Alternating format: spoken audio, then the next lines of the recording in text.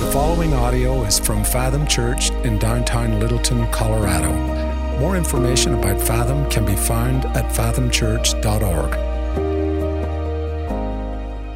Welcome to Fathom Church. My name is Chris. I am the lead pastor here. Glad that you are with us this morning. Hey, online friends and family, we love you. I hope you're doing well. Grab a Bible if you brought yours, and I hope you did. We're in James chapter 3 today. James 3 is where we're going to be. Underneath every single chair in this room, there's a hardback black Bible, and you can open that up to James chapter 3. That will be on page 1012. You can open a phone or a tablet, though I don't think it's quite as sanctified to look at a screen for your Bible, but that's okay. You know, we will forgive you. Okay, James chapter 3 is where we're going to be this morning. As you're turning there, most of you know, I wasn't really raised in the church. Okay, I didn't go to church when I was a kid, but in 8th grade, a friend invited me to go to Young Life and to his youth group with him. And so I went, and after youth group, when we'd go on like a Sunday night. After youth group, we'd always go to this pizza place right by the church called Louie's. And we would get cheesy bread at Louie's. And so it was just kind of like the thing, like after youth group, we'd all go to Louie's for cheesy bread. And I quickly realized that they played the shotgun game to determine who gets to ride in the front passenger seat on the way to Louie's after youth group to determine that prized seat. And so we played that game, but they played it at my youth group a little differently. It wasn't when you saw the car that you called out shotgun. It was actually the first person to touch the car that was allowed to sit in that coveted seat. And so it led to many a foot race at our parking lot of our church. Well, it must have been my first month, the first month of my time as a kid at this youth ministry in 8th grade. We were all going to Louie's after church, and I was racing another guy to try and touch the car so I could sit shotgun. And listen, I know I may not look like much, but I'm fast. All right? I mean, I'll just take any one of you in the alley after church today. We'll just do it, okay? We'll throw down. But I'm quick. But this guy was one step quicker.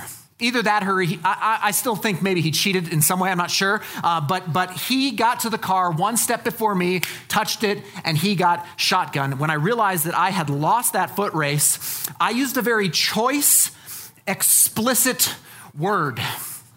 Just out loud, I just said it. And my youth leader came down on me like the plague, all right? I mean, just without any, we don't use those kinds of words here, Chris. It's like, whoa. It was, she was talking about cuss words, like those 4-letter words that you don't use. I thought it was kind of weird because those were the only words I knew. But I was new to this youth group, and so I guess that was a rule. And I've come to find out they had a cuss jar. Anybody have a cussing jar maybe in your home? Or there was a cussing jar at this youth group, okay? The cuss jar was there, and they had, so every youth had to put $1 in the cuss jar every time you said a cuss word at youth group, and then the youth leader would amass that money and buy us more cheesy bread at Louie's. So later on, as I kind of progressed in the youth group thing, I came to find out that they used our passage today as kind of the justification for the no cussing in church rule. They used James chapter 3. We're taming our tongues. And so I was like, all right. But then I soon realized that my youth group friends actually did cuss. It was convicting to me because they cussed. They just did so with some safe, made-up Christian cuss words. I don't know if you're familiar with this. You stub your toe, ding, flam it, right? And I checked that with the elders. That's not a cuss word. But that's what they would say, son of a Bathsheba, right? Holy Shadrach. You kidding me? That's bull chipping Joanna, right? No, they didn't use that one. I just thought that one was funny. So you can write those down if you want. But my question was do those count? Do those count as cussing? Because it kind of sounds like you're cussing, but you're just really being lame. What is this? And then we ended up, I get saved, to go to this youth group, come to college and then seminary, and we plant this church. And when we started Fathom, we had some rough crew. We just had some rough people come into Fathom who apparently didn't know that the Christians don't cuss rule. Okay, some of y'all are still here, right? But no joke, I had a guy come up to me in the hallway after church one Sunday. I'm standing in the hallway. He walks up to me. He goes, "Hey, great effing sermon, Pastor." but he used the real word. In the hallway at church to his pastor, the F word. He used it. What is that, like $100 in the cuss jar? But that's where I come from, so I kind of felt like home. I felt encouraged in my spirit, right? My mouth started salivating for some cheesy bread at that moment, right? Like, I was ready for it. We're talking about the tongue today. We're talking about speech today, okay? And while I do think that you should probably curb your cuss habit a little bit, while I don't think you should cuss, I think sometimes Christians have taken this passage and kind of taken it out of context and really actually taken the bones out of it by just saying, hey, this just means you should clean up your mouth. Right? Like this passage has been used essentially as like a Christian version of washing your mouth out with soap. And while I think you should watch your language, I don't think that that's necessarily what this text is talking about. Actually, the tongue is one of the major themes in the book of James. Okay, we see this all through the book of James. In fact, the tongue or speech or our mouths is mentioned in every single chapter in James. Chapter 1, verse 19, be quick to hear, slow to speak, and slow to anger. Again in chapter 1, verse 26, if anyone thinks he's religious and does not bridle his tongue, that person's religious is worthless. Chapter 2, we just heard this. So speak and act as those who are to be judged. We'll get into chapter 3, but in chapter 4, it says, do not speak evil against one another. And then chapter 5, verse 12 talks about, it says, do not swear either by heaven or by earth. It's on repeat in James that our speech, our tongues are a big deal. James is very concerned with what we do with our mouths, okay? Additionally, the tongue is all over the Bible. It's not just in James. It's all over our texts. Let me give you a few references. We won't put these up. You might want to write these down. Proverbs 18:21 says this, death and life are in the power of the tongue, and those who love it will eat its fruits. Death and life in the tongue? Paul agrees with James on this one. Okay, Romans chapter 3, verse 13 and 14 says this, their throat is an open grave. They use their tongues to deceive. The venom of asps is under their lips. Their mouth is full of curses and bitterness. And then we can think biblically about this, right? Okay, if you think about the fall, Genesis chapter 3, the fall of humanity, okay? The first sin by Adam and Eve is this disobedience to God's command by eating the forbidden fruit. But then right on the heels of that first sin comes the second sin, and the second sin is a sin of the mouth. Okay, Adam slanders God by blaming him for his sin. I never would have done it if you hadn't given me that woman. Read Genesis 3, that's the second sin. And then in Isaiah 6, when Isaiah is given a vision of the Lord high and lifted up in his glory, in his throne room, what's Isaiah's response to seeing this majesty? Isaiah says, woe to me.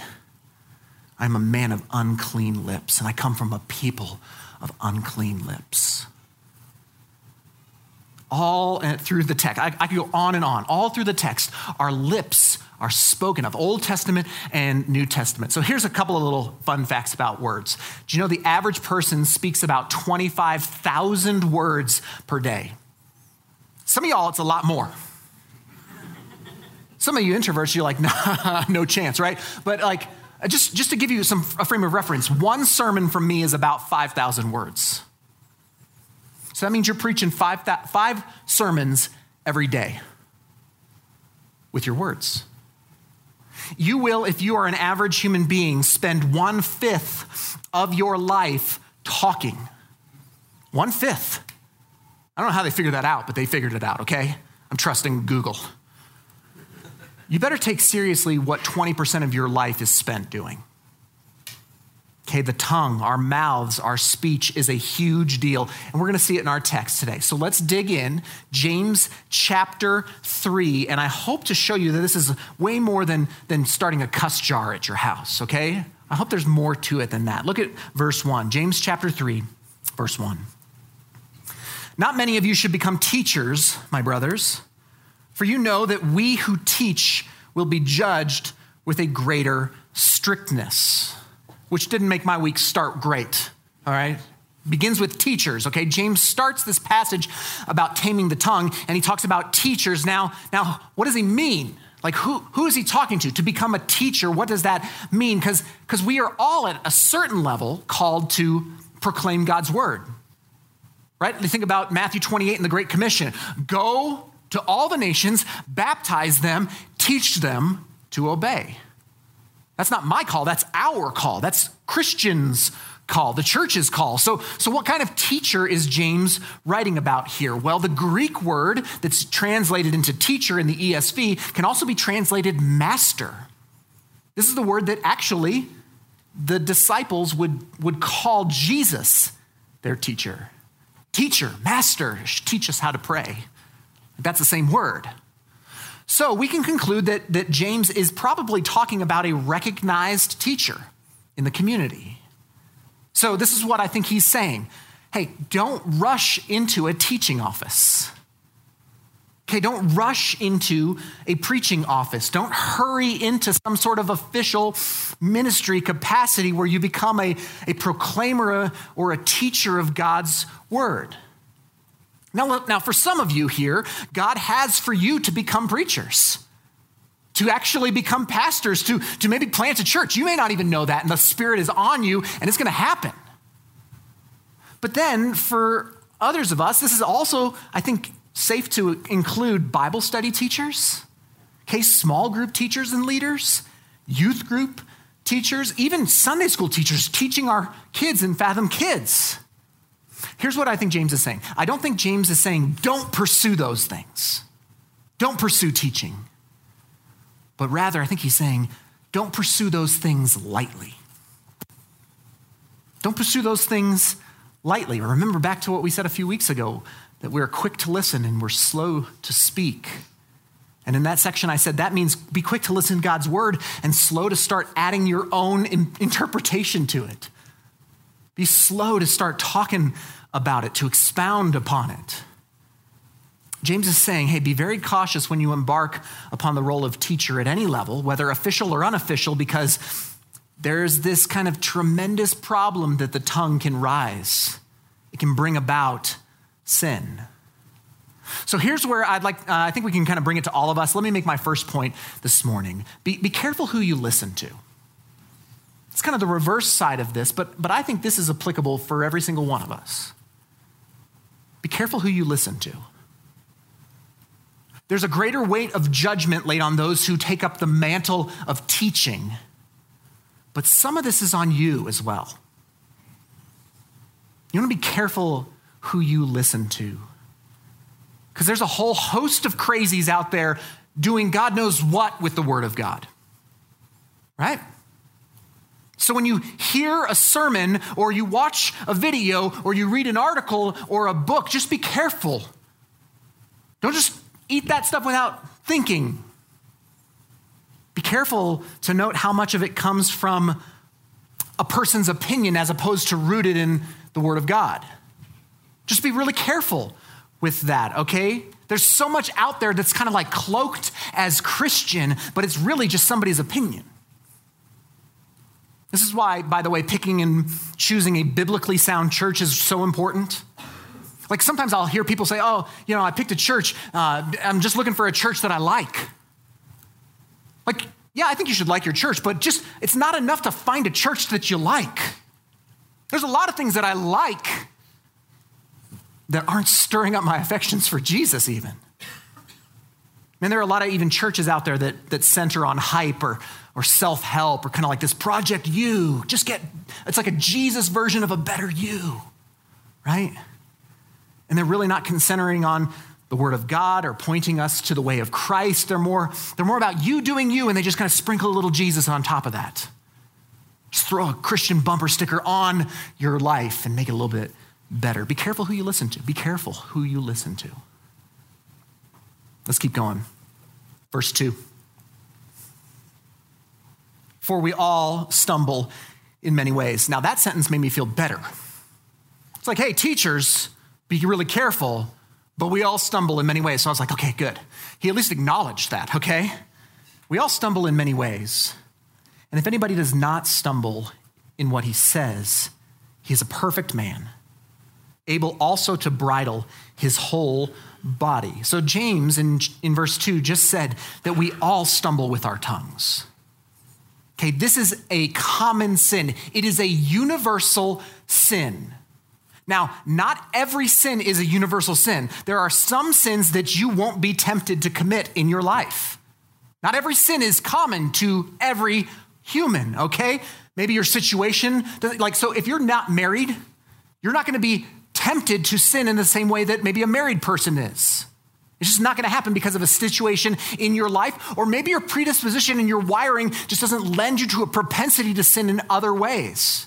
That's okay, but with this sin, the tongue, the speech, this is common to all of us.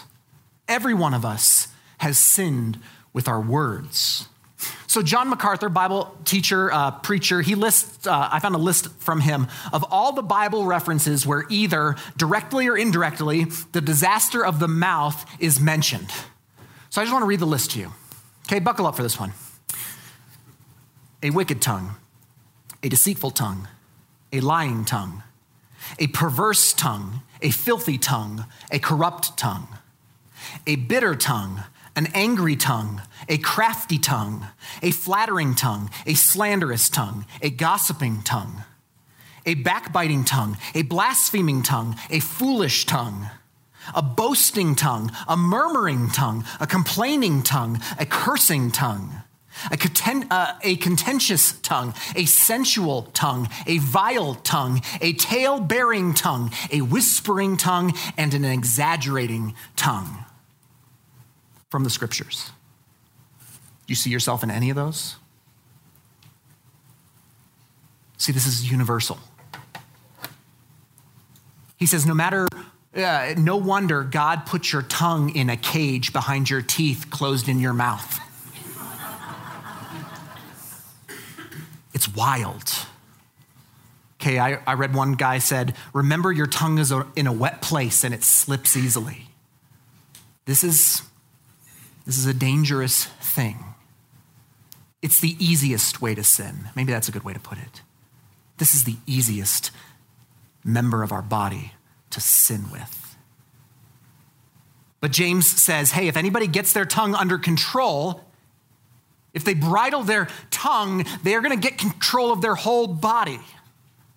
Now, we're going to get into that in just a minute, but look at verses 3 through 5 because they give some illustrations. They elaborate on this a little bit. So verse 3, if we put bits into the mouths of horses so that they obey us, we guide their whole bodies as well. Verse 4, look at the ships also.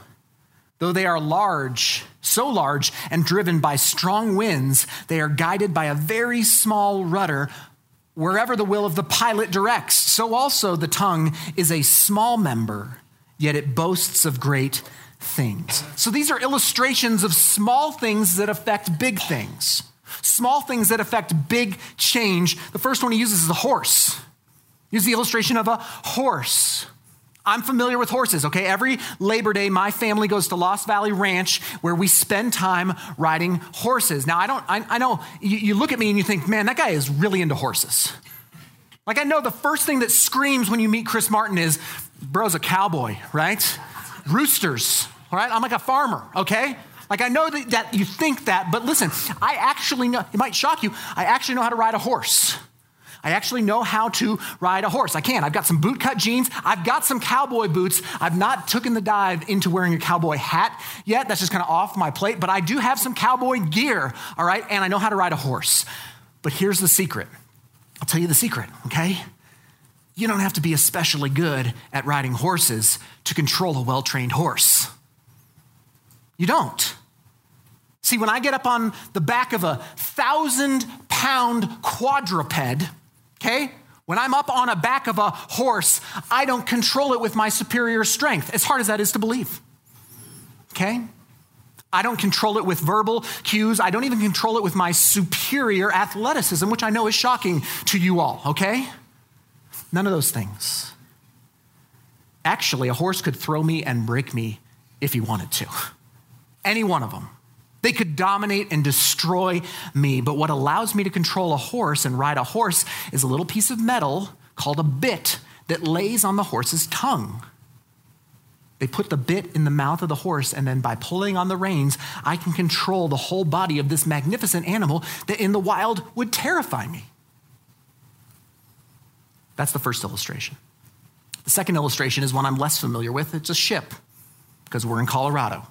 And if you have a boat in Colorado, good on you, okay? Compared to the size of a boat, James says the rudder is a relatively small piece. It's this small piece, but the rudder is what allows the pilot to set the course of the ship. Both illustrations emphatically illustrate the power of the tongue, the power of speech. Okay, if it's controlled well, it's effective and wonderful and can direct things that are far greater than it. But if it's not controlled or it's controlled poorly, the disaster can be enormous. And now listen to me. Many of us have experienced parts of our lives being burnt to the ground because of the gravity of words. You ever hear the foolish thing we teach children? Sticks and stones may break my bones, but words will never hurt me. Anybody says that to you, punch them in the face for me, okay? I'd take a broken arm over some things that have been said to me. And so would you. So would you. Let me make my second point here. You are what you say.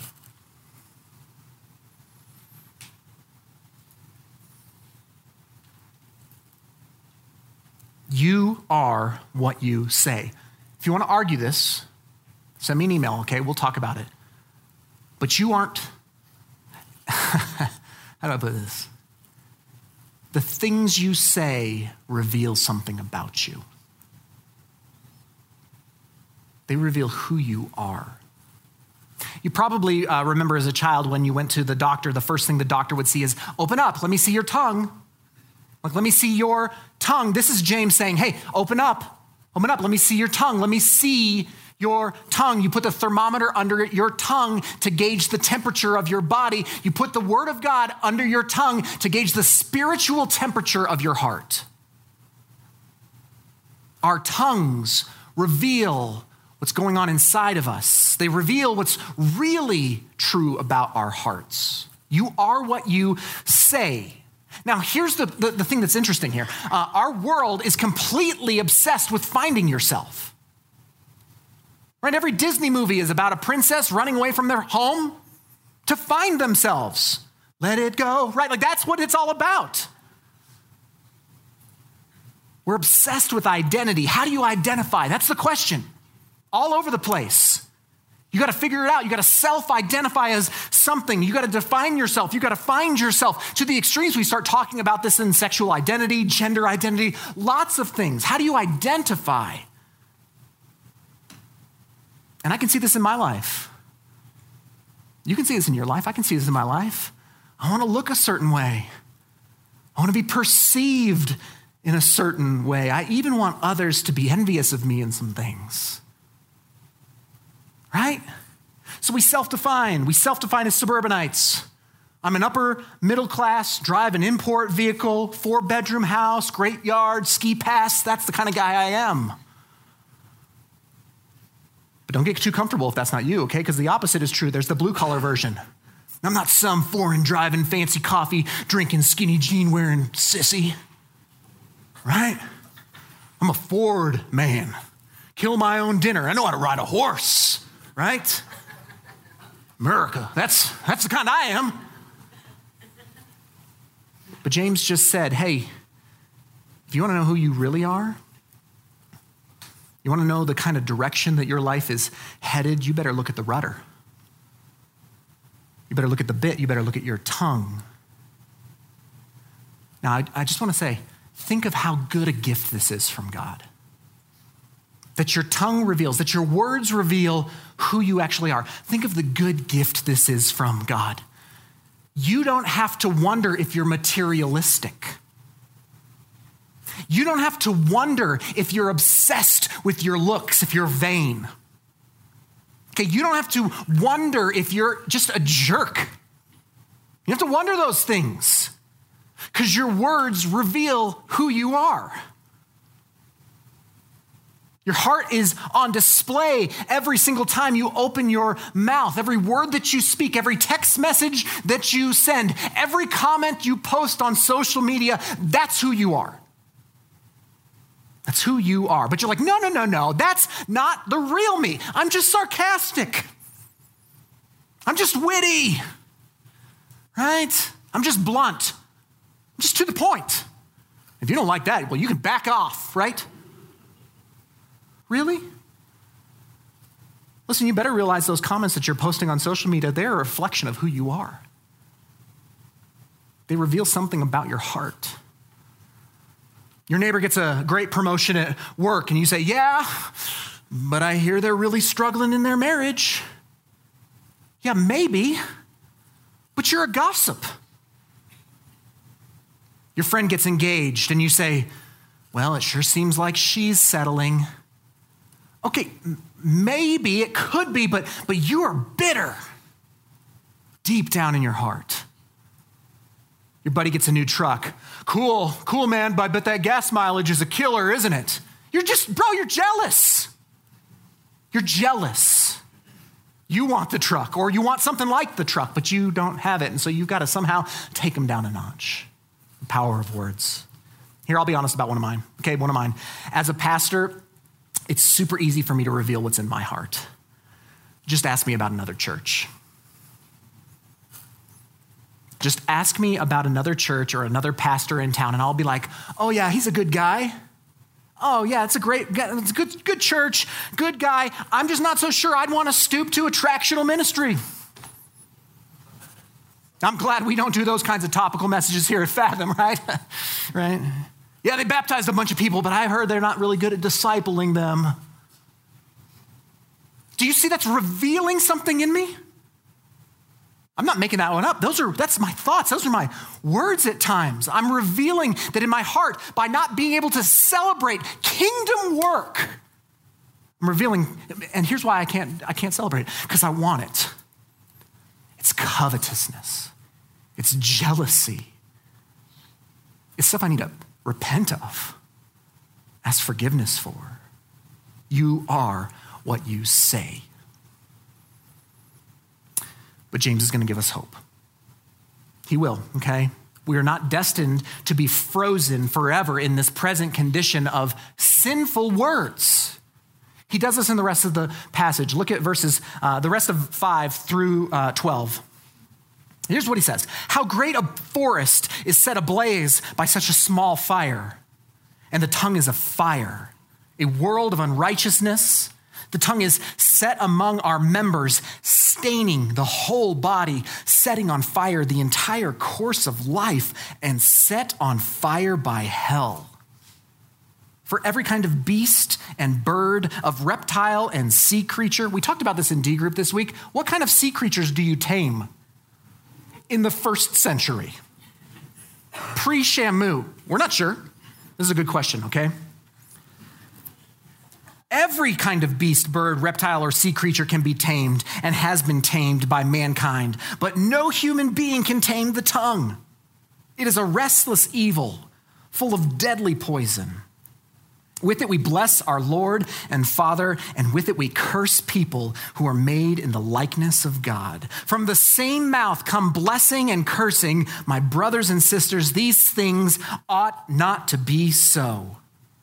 Does a spring pour forth from the same opening, both fresh and salt water?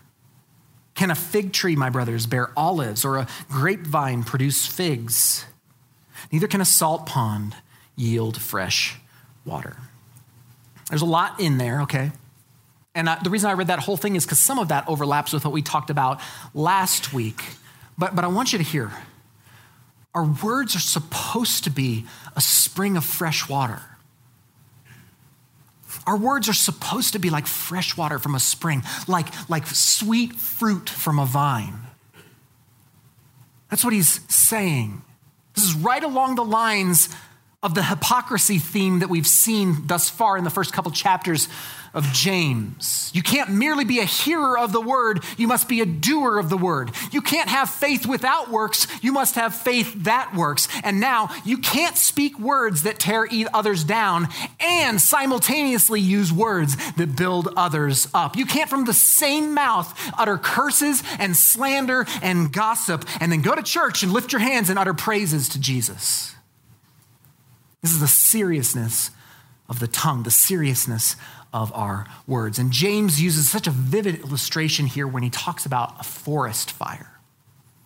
That's what he likens it to. In Colorado here, we don't have to stretch our imaginations too far to understand how great and destructive a forest fire can come from an errant firework, or from a careless flick of a cigarette butt, or from not properly extinguishing a fire while you're camping.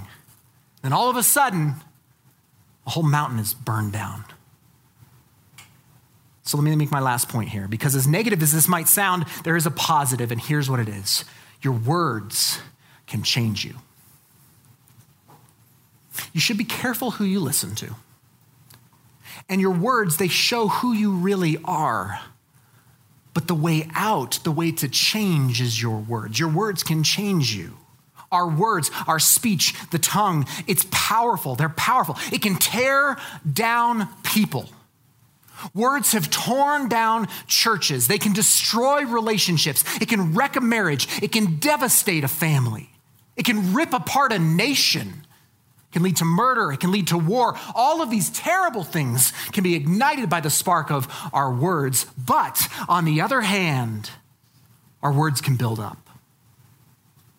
Our words can create love and enthusiasm and encouragement and comfort and peace and joy. Our words are powerful. It's a powerful thing, the tongue.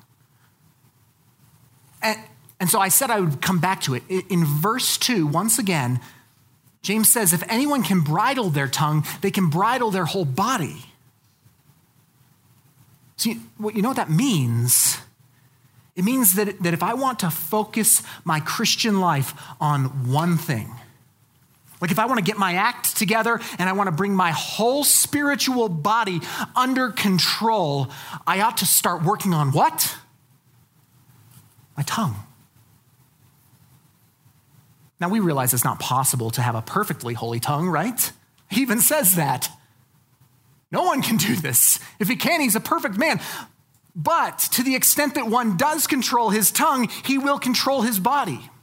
That's what he says. Why? Because the spiritual dynamics needed to control your tongue will therefore work to control the rest of your life. If you can work on this, the rest will follow. And if we get a hold of our tongues and control it, it can change all the rest of us. Here's some ways to think about this. If you want to change your life, learn to control your lips. If you want to change your world, learn to control your words. If you want to change your space, learn to control your speech. Want me to keep going? I'm a pastor. I can alliterate with the best of them. If you want to change your direction, learn to control your declaration. I can keep going, but words, they can change you. They can destroy, but they can change you for the better. So let's end with one of the illustrations that James uses. He talks about fire, and he uses this in a negative way. But I want to illustrate like this. On our worst days, our tongues are set afire from hell and can spark such destruction that we could hardly even imagine what might come out and be a ramification of just words. But there's a secret here as well. And it's that one of the best ways to fight fire is by starting fires. Okay, so my mom used to live in Colorado Springs, and in 2012, there was what's called the Waldo Canyon Fire. It was right by her house, okay? One of the most damaging fires in Colorado history. At the time, it was the most damaging fire in Colorado history, destroying 346 homes. okay? Her home was right along the foothills, right next to the Air Force Academy up against the western mountains there. And it was literally from her house, she could see the flames eating up other homes. Now, she got evacuated. She came up and stayed with Marcy and I in Denver. But when we got let back in, there were homes less than a block away from her home that were complete losses. You could see homes devastated from our porch. Now, one of the ways that firefighters battle these kinds of forest fires, like the Waldo Canyon fire, is what's called a burn line. It's a burn line, okay? And so firefighters will do controlled burns to form a burn line in hopes that if a fire comes up to it, it will stop because there's no longer any fuel at that burn line for it to consume, and thus it will contain that fire. They fight fire with fire. So sorry, and that's oversimplistic. If you're a firefighter, I apologize to you. That's probably bad. That's what Google taught me, okay? But the illustration stands. The illustration stands. One of the best ways to fight the fire of negative words is to fight it with the fire of positive words. And if the problem here is verbal arson, setting blazes with harmful or careless words, then the solution is getting some tongues that are set on fire by the Spirit. And anybody remember where that happens in the New Testament? In Acts chapter 2. Like, ladies, you're in the Bible study. If you're in the Bible study, you're studying this. In Acts chapter 2, one of the signs on the day of Pentecost that the Holy Spirit is falling on his people is that tongues like fire descend over top the believers, showing that the Spirit has come to the church. And then what does Peter do? Everybody thinks he's drunk, right? But what does Peter do? He gets up and he preaches. He gets up and he teaches. He gets up and he opens his mouth, where he continually, if you read the Gospels, keeps shoving his foot in his mouth with absurdity. But he gets up on the day of Pentecost and he preaches a sermon, and the text says that 3,000 were saved and baptized that day. By the way, day one, megachurch. I mean, I don't like it as much as y'all, but it's there. The fire of the gospel has spread that way since that day. Through our words. Through our redeemed mouths. Y'all, what does your mouth reveal about you? What's the thermometer telling you? Are you angry? Are you jealous? Are you bitter? Are you desperate? You sad? You needy? Your words will show you. And look, you can try and justify it and spin it all you want, but your mouth has betrayed you. Your mouth shows what goes on in your heart. And this is good news. It's good news because if you were just left to wonder what was going on in your heart, you'd always think you're awesome. But we know the truth. God loves us too much to let us live in that delusion. Listen, church, Fathom Church, what if we just started being kind with our words? Like, what if we were just kind? What if we just started encouraging with our words? I got an email this week from somebody who used to attend this church, moved to a different state, still listens to the podcast, and he's like, brother, I just think you're on fire. Don't let it go to your head. I was like, thank you for the encouragement and the admonishment at the same time. What if we would just encourage one another?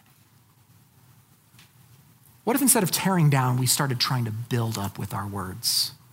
I've seen some of you do this. Some of you are really good at it. Help us who aren't. You are what you say. If today you don't like what you're seeing, if you don't like what that readout is showing you, change your words. Change your speech. Change your declaration. Change your lips, and you will change your life. Let's pray together.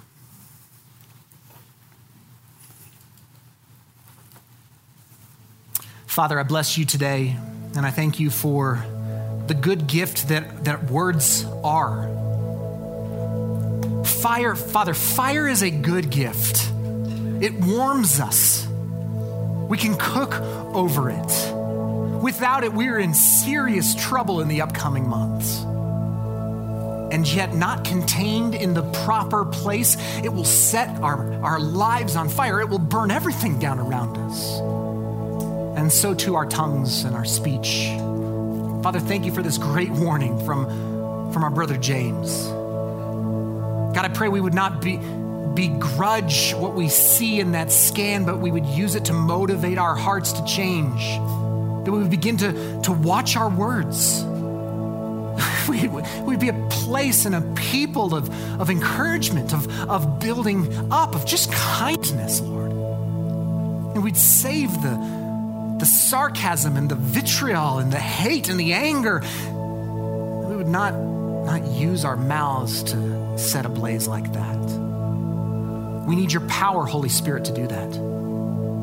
We need your empowering work in our lives to change our words. And Father, thank you that you have not called us to do anything that you will not empower us through your Spirit to accomplish. Help us. We confess we need you in this Spirit. We love you. We pray all these things in the name of Jesus and by the power of the Spirit.